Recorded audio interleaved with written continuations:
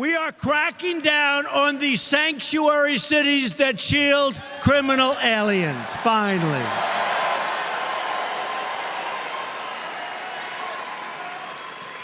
And we are building a wall on the southern border, which is absolutely necessary. Welcome to the Brookings Cafeteria, the podcast about ideas and the experts who have them. I'm Fred Dews. That was President Donald Trump speaking in August at a rally in Phoenix, Arizona. He added that, if we have to close down our government, we're building that wall, a position he has maintained as both a candidate and as president. What would such a wall cost to build and maintain? Would it reduce crime, smuggling, and illegal immigration, as the president himself claims? Can it even be built along the nearly 2,000-mile border between the two countries? And if so, what are the other costs of a wall for jobs, trade, and the environment? To answer these questions, I'm joined in the studio by Vonda Felbab-Brown, a senior fellow in the Center for 21st Century Security and Intelligence here at Brookings. She is an expert on insurgency, organized crime, urban violence, and illicit economies. She has traveled widely for research, including to Afghanistan, Burma, the Andean region, and Mexico. And she is the author of a new Brookings essay titled The Wall: The Real Costs of a Barrier Between the United States and Mexico. This is part one of a two-part conversation with Vonda about the true costs of a border wall. The second half of our conversation will be published in the next episode. Stay tuned in this episode for another installment of our Metro Lens series, in which Joseph Parilla discusses why services exports, as opposed to goods exports, need to be a more central part of the Trump administration's focus on its Made in America agenda. Special thanks to the Academy of Podcasters at Podcast Movement for honoring the Brookings Cafeteria with the award for Best Education Podcast. I and the entire team that makes this show possible are truly grateful for the recognition. And now, on with the interview. Vonda, welcome to the Brookings Cafeteria. Thank you very much. It's a pleasure to be here with you, Fred. So we are here to talk about the Brookings essay on the wall. But first, I want to ask you to talk about your interest in this topic in particular. Of all your wide-ranging interests around the world, what brings you to this particular story? Well, there are, I would say, several reasons why I am interested in it. One is Mexico is not just our neighbor, but a country of tremendous importance to the United States. Despite President Trump seeking to divide and separate the two countries are, in fact, integrated in multiple ways. I have traveled to Mexico often. I have many connections, including emotional connections to Mexico. And of course, Mexico is suffering tremendously from criminal violence, extraordinary criminal violence, that has affected the country and that is very much part of what the relationship between the two countries is about. But the relationship is much broader. It's also about people, about cultural life, social life, about economic exchanges and economic trade. And I would say that I myself am an immigrant to the United States. I was born outside, got my citizenship a number of years ago. But the wall that is being built, in my view, it's not just a physical wall or barrier that the president wants to construct.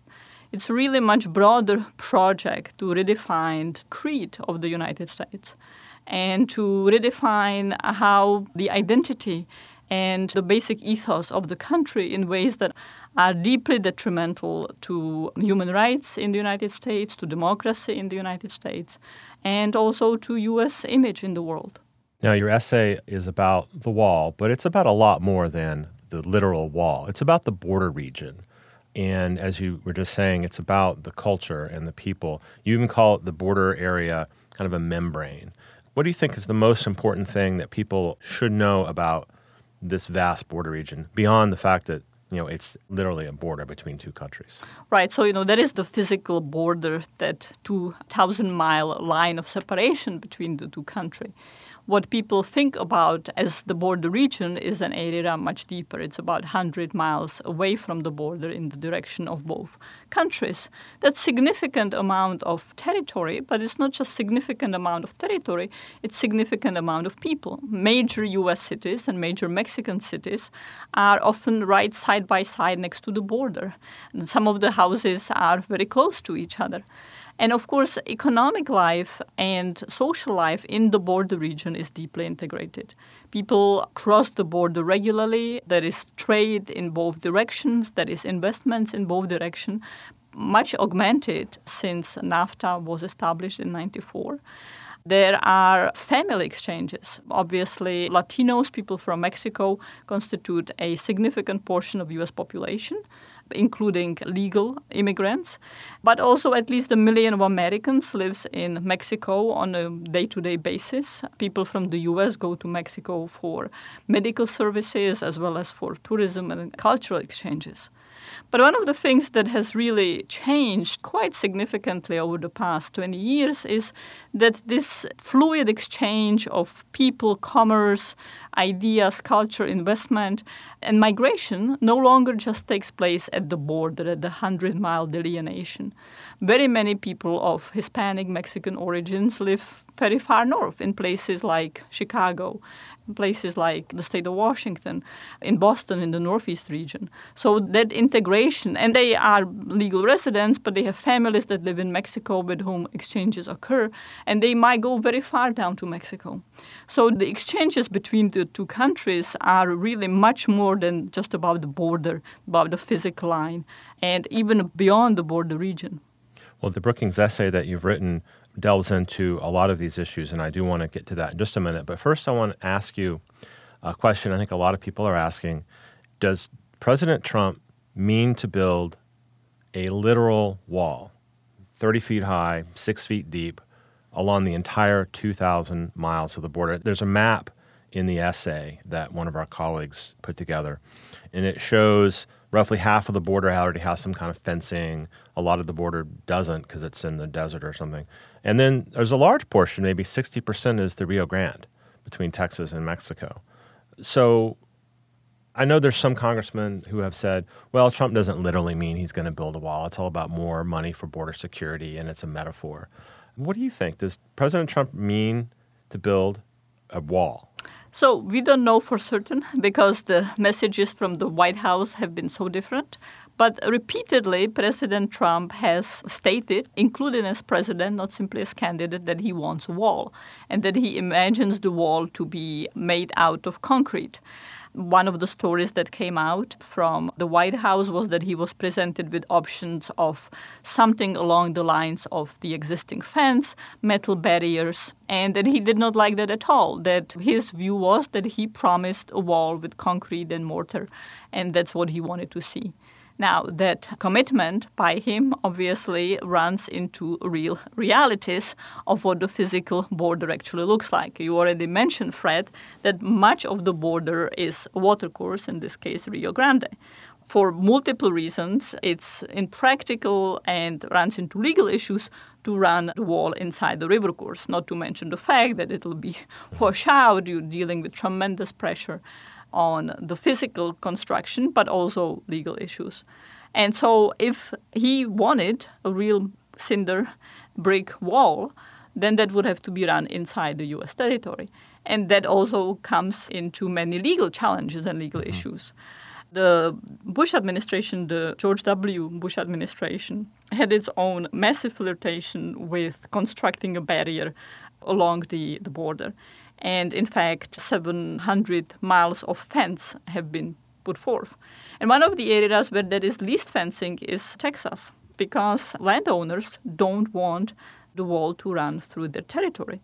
Now, an administration can seize the land through eminent domain. That's what the Bush administration did. That's what the Trump administration has available. But they still have to negotiate with the landowners the right compensation, and they can face lawsuits. And in fact, just a decade ago, more than 90 lawsuits from the time are still not resolved, are still in place. So the president has repeatedly said that he wanted a wall, similar to perhaps the Berlin Wall. The legal, physical realities make that challenging, not to mention the wisdom of that project. Well, let's talk about the price tag of what could be a literal physical wall. And estimates have varied widely. President Trump has thrown out $12 billion. A report from Senate Democrats suggests $70 billion, just to build it, not to build it and then maintain it. Why do you think there's so much variation in these estimates? Well, part of the reason is precisely that no one knows for sure what the wall will actually look like. And although the president seems to be committed to a physical brick-mortar type of wall, the initial bids out of the Department of Homeland Security allowed for much greater flexibility. So the material will be one factor, but there are also simply many other uncertainties, such as how much will it cost to seize land from people to compensate landowners along the border? How much will it cost to hire lawyers to be doing those lawsuits? What will equipment at the border be? Will there be radars? Will there be signal intelligence? What kind of flashlights will there be on the wall? So all of these are vastly unspecified, and hence the enormous range of the estimates. And there's the massive question of who will pay for it. Candidate Trump, now President Trump, has said repeatedly that Mexico will pay for the wall. And you address this question in some depth in the essay. How would that even be possible? And what would be the consequences of some of the leading ideas to force Mexico to pay for the wall? Well, so I would start by saying that despite the fact that candidate Trump and President Trump has said that Mexico will pay, Mexico has repeatedly said that it will not pay. That's been uniform position of all current and former Mexican officials. And in fact, there is no easy legal way by which President Trump could force Mexico to pay for the wall. And perhaps there is even some realization in the White House that that is the case. Some of the minutes of his conversations with President Peña Nieto showed that although he was trying to persuade the Mexican presidents to either not talk about the issue or to kind of wink at it, the President Trump understood it might not be feasible. But essentially, the White House and the Republicans have put two mechanisms by which Mexico could be forced to pay for the wall. One is to impose tariffs on NAFTA and on cross-border trade. That is certainly not consistent with NAFTA, and that would be part of either abrogating NAFTA or having to renegotiate it. But Mexico has clearly rejected that. So the U.S. can try to do it. It will have many repercussions, including a trade war with Mexico and many other steps, but it's not straightforward that it can actually be done. The second proposal that the White House has put forward and that candidate Trump often spoke about is to seize remittances that go from the United States to Mexico. Those remittances over the past 10 years have varied between $23 and $25 billion. So that seems to cover the low estimates of the wall, not the higher estimates of the wall. But again, the U.S. cannot act as a mafia government. It cannot simply seize money that belongs to other people.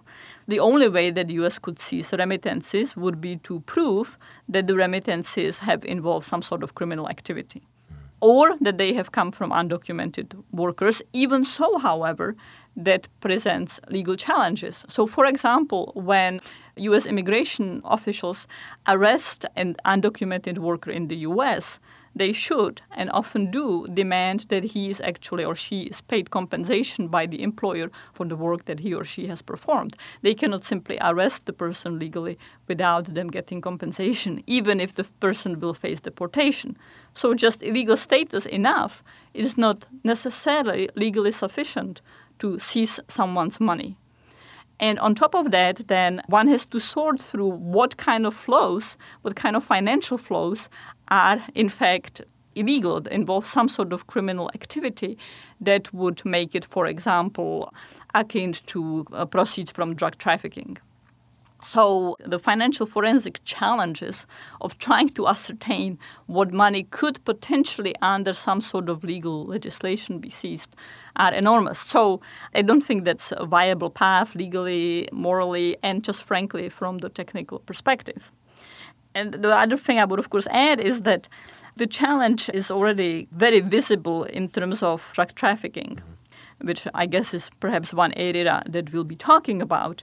But the U.S. has repeatedly tried to chase drug traffickers' money. And Mexico has repeatedly demanded that the United States stop the financial proceeds of drug trafficking organizations that are made in the U.S. The bulk of the worth of the drug trade is made in the U.S., 90% of the value of illegal drugs. And tens of billions of dollars flow from the U.S. abroad to criminal groups in Mexico and elsewhere. And yet the U.S. is able to seize only a tiny fraction of what are clearly illegal money hidden among legal money. So we cannot do it on a much smaller scale, the sort of much more straightforward legal situation with drug money. The challenges of doing that with remittances make it close to impossible. My final comment, of course, is that remittances are very important lifeline of people in Mexico. Mexico is a middle-income country. People often talk about many Mexicos. Some parts of Mexico are very prosperous, engaged in entrepreneurial laboratories of innovation, great economic partners of the U.S. Still, more than 50% of Mexicans, depending on the year, live in poverty or extreme poverty, often existing on less than a few $100s a month. And for them, any access to education for their children, very elementary medical services, even food and clothes, often depends on remittances from the United States. And so by seizing those remittances and further impoverishing those people, the United States could both be exacerbating poverty and human misery in Mexico, but also encourage further migration out of Mexico in the United States.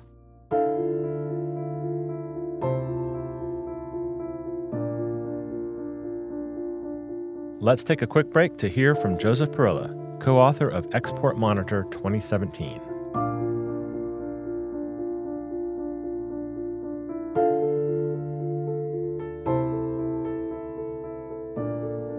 Hi, this is Joseph Parilla, fellow here at the Brookings Metropolitan Policy Program. Perhaps more than any presidential administration in recent memory, trade policy has been dominating the economic agenda of the Trump White House. Let's recall the last 9 months. Immediately upon taking office, the president pulled the United States out of the Trans-Pacific Partnership, or TPP. This spring, the White House announced it would be renegotiating NAFTA, negotiations that began last month with Canada and Mexico. And this summer, the White House spent a week featuring a Made in America theme, which highlighted U.S. manufactured goods from all 50 states. What I pieced together from these events is a political and economic strategy that foresees large numbers of production jobs returning to the industrial communities that helped elect the president. Key to that vision is export-led growth, and thus the focus on trade. Against this backdrop, a recent report by Nick Marcio and I analyzed goods and services exports in the nation's 381 metropolitan areas, which together account for 87% of national exports. What we found presents some challenges for the vision outlined by President Trump. For starters, after helping power the U.S. economy out of the recession, exports actually declined from 2014 to 2016, led by a $70 billion decrease in manufacturing exports.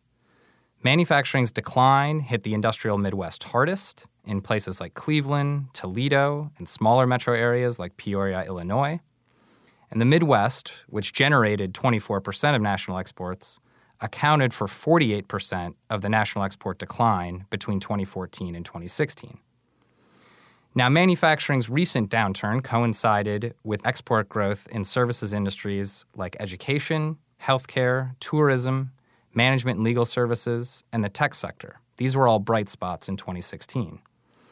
This reflects a longer-term industrial transition towards services exports, especially in the nation's largest cities where advanced services tend to concentrate. Take Austin, Texas, for example. Austin's largest export sector remains computer and electronics, a manufacturing industry, anchored by several semiconductor facilities. But between 2003 and 2016, services increased as a share of Austin's exports from 25% to nearly 50%, one of the largest increases of any metro area in the country. And a few examples illustrate this transition. Dell no longer manufactures computers in Austin, but it does generate intellectual property that accrues to Austin as a royalties export. Visitors from abroad to music festivals like Austin City Limits or South by Southwest Their spending counts as a tourism export. International students studying at UT Austin, that's an education export. Same with a foreigner who gets medical care at UT Austin's medical center. And Austin is not alone. In the nation's 100 largest metro areas, services grew from 40% of exports in 2008 to 47% in 2016, and it's on track to reach 50% by 2020. All of this has implications for current U.S. trade policy. Opening up Asian markets to U.S. services exports was a core policy rationale for TPP, and it remains critical to address following the decision to withdraw. The upshot is that an increasing number of communities in the United States will depend on services exports to further growth and prosperity. It's time to make them a more central part of the Trump administration's Made in America agenda. I'm Joseph Parilla. You can find this report on our website at brookings.com.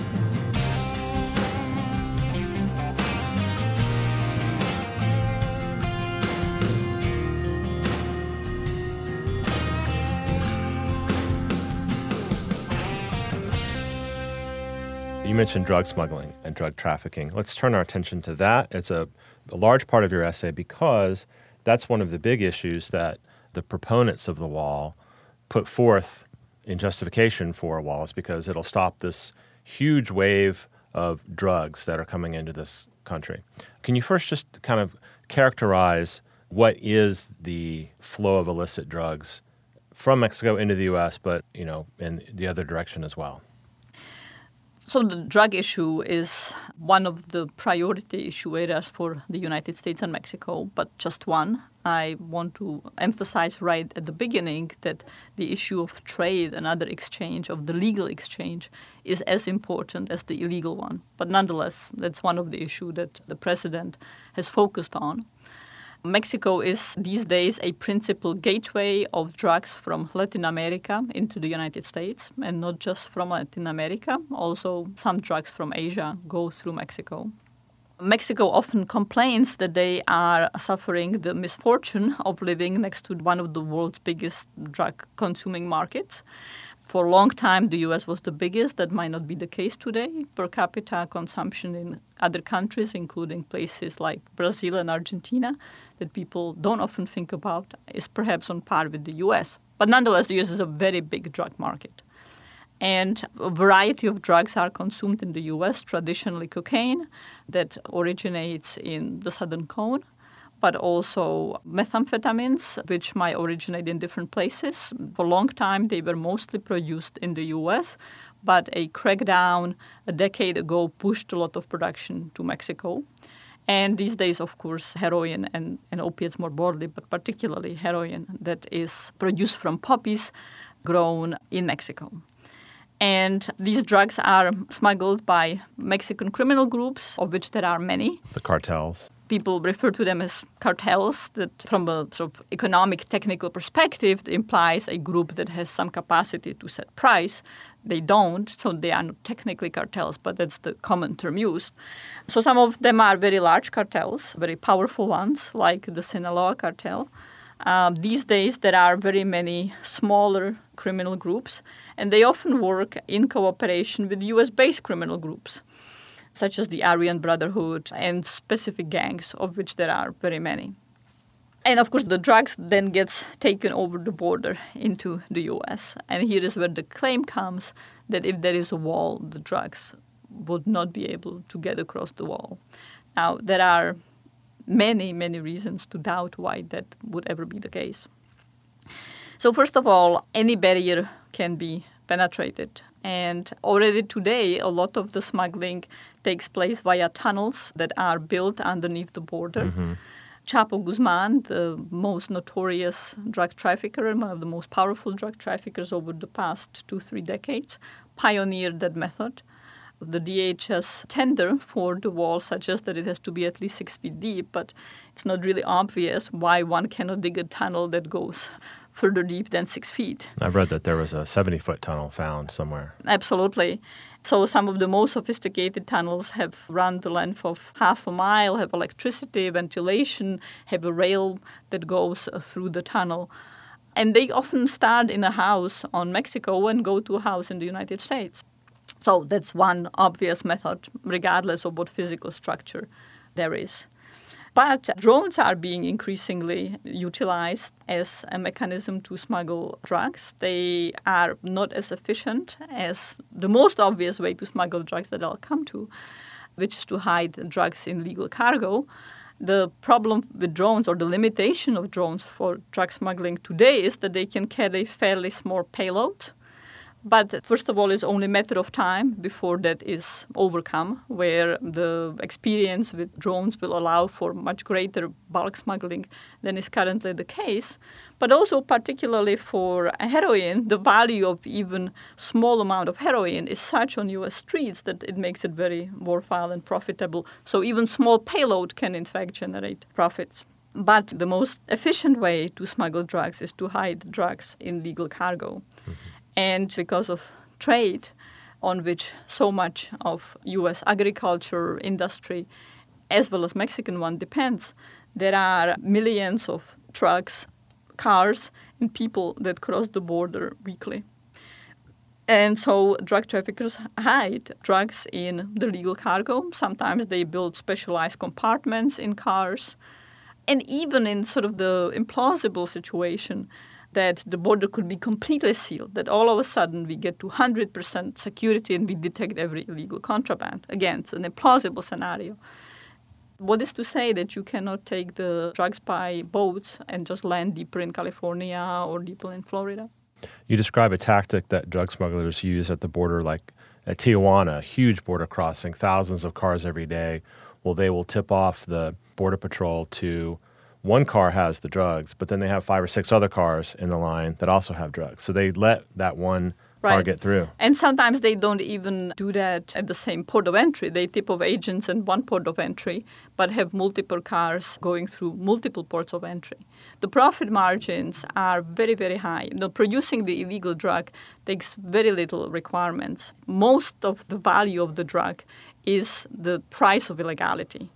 That's what constitutes 90% of it. So traffickers can very easily absorb losing substantial amount of drugs because they simply overproduce more or traffic more. So to lose a car by tipping of agents is not a problem if they get several other cars through.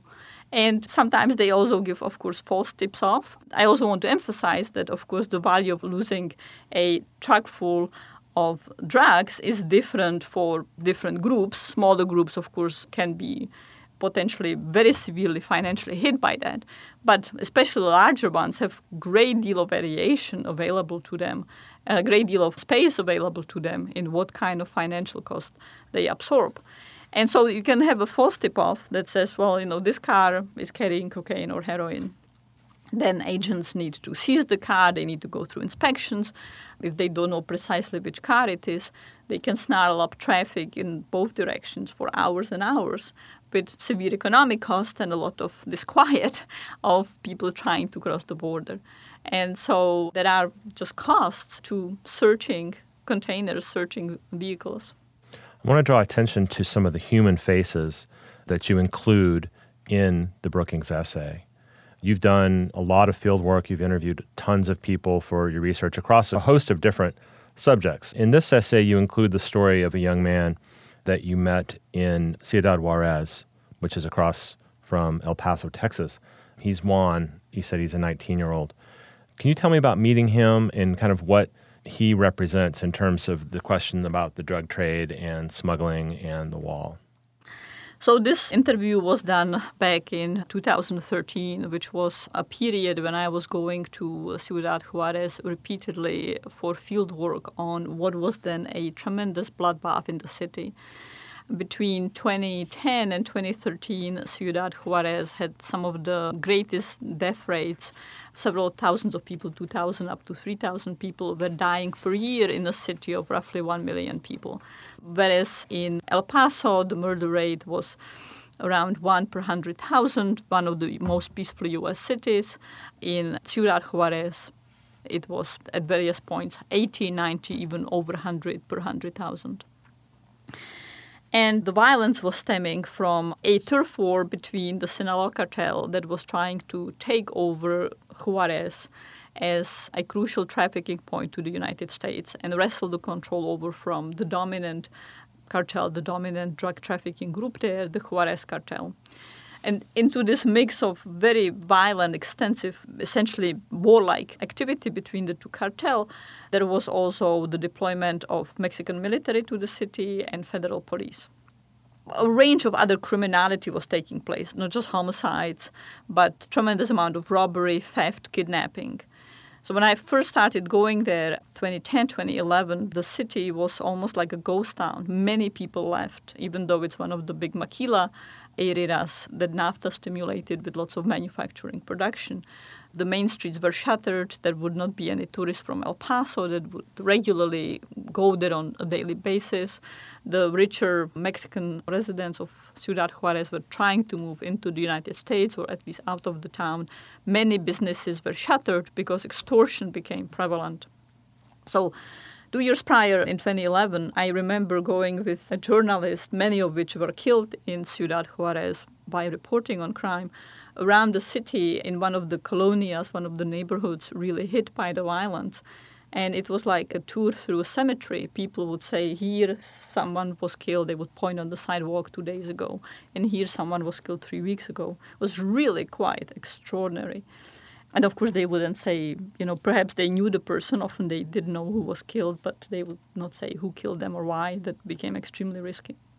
So by 2013, the violence somewhat ebbed, and there were some efforts to engage with people who became involved in the drug fight. As the violence was going through its most excruciating phase, the two cartels started hiring a lot of street kids for a variety of functions. They would hire them as they call halcone, which means essentially lookouts, and that is not unique to Mexico, and it goes back a long time. But as the fighting became really almost warlike, with extraordinary tempo and extraordinary casualties, the cartels were just looking for many young people to engage as fighters. And so the kids that at the age of 14, 15, 13 were hired as lookouts and perhaps carrying messages, perhaps carrying drugs, were now asked to become killers. And so Juan, whom I met with an NGO that was struggling to work with the gang members, with the cartel members who were trying to come out, was one of the kids that had worked for several years as a halcone, as a lookout, and now saw more and more of his friends to be asked to go kill people. And so the cartels would give them an assault weapon, often without any training, and say, go kill these people. And the compensations became very low. This is not, your sophisticated hitman who gets paid several $100,000 for killing a target. This was very cheap death rate for as little as 3,000, 5,000 pesos. And if they didn't hit the target, they then risked being killed themselves by the cartel members. So Juan was terrified of the situation and was trying to get out, and was working with an NGO to see whether he could get legal employment. He had a girlfriend, and the girlfriend was pregnant, so he felt some desire to be a father who's at least alive and not killed. But it was very difficult for the NGO to operate, and in fact for people who sought to get out to come out, both because they risk retaliation by the cartels that were still operating, but also because they risk encounters with law enforcement that was often very problematic, with massive human rights abuses, but also much undefined practices. And even the NGO was really kind of skirting how comfortable it felt getting any exposure to law enforcement. They were very afraid that the law enforcement officials could arrest them and claim that they provide material support to criminal groups, that they could be liable with respect to the U.S., or that they would be hit by the cartel members. Do you know if Juan was able to make it out? I don't know, and I have not been able to follow out his story. This is a number of years ago. At the time when I met him, he was in the process, but the folks in the NGO often said that many of the stories were not happy, that oftentimes people were pulled back into criminality or arrested, which meant they would be pulled back into criminality.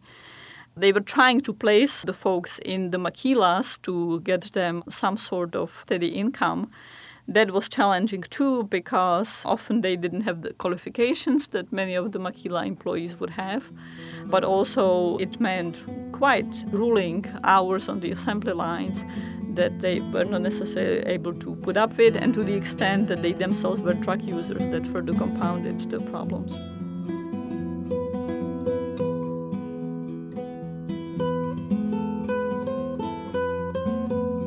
You can read the new Brookings essay on the wall at brookings.edu/The Wall. Part 2 of our conversation will appear in the next episode of the Brookings Cafeteria. In that discussion, I asked Vanda about a wall's effects on crime and violence in America and on jobs, trade, and the environment.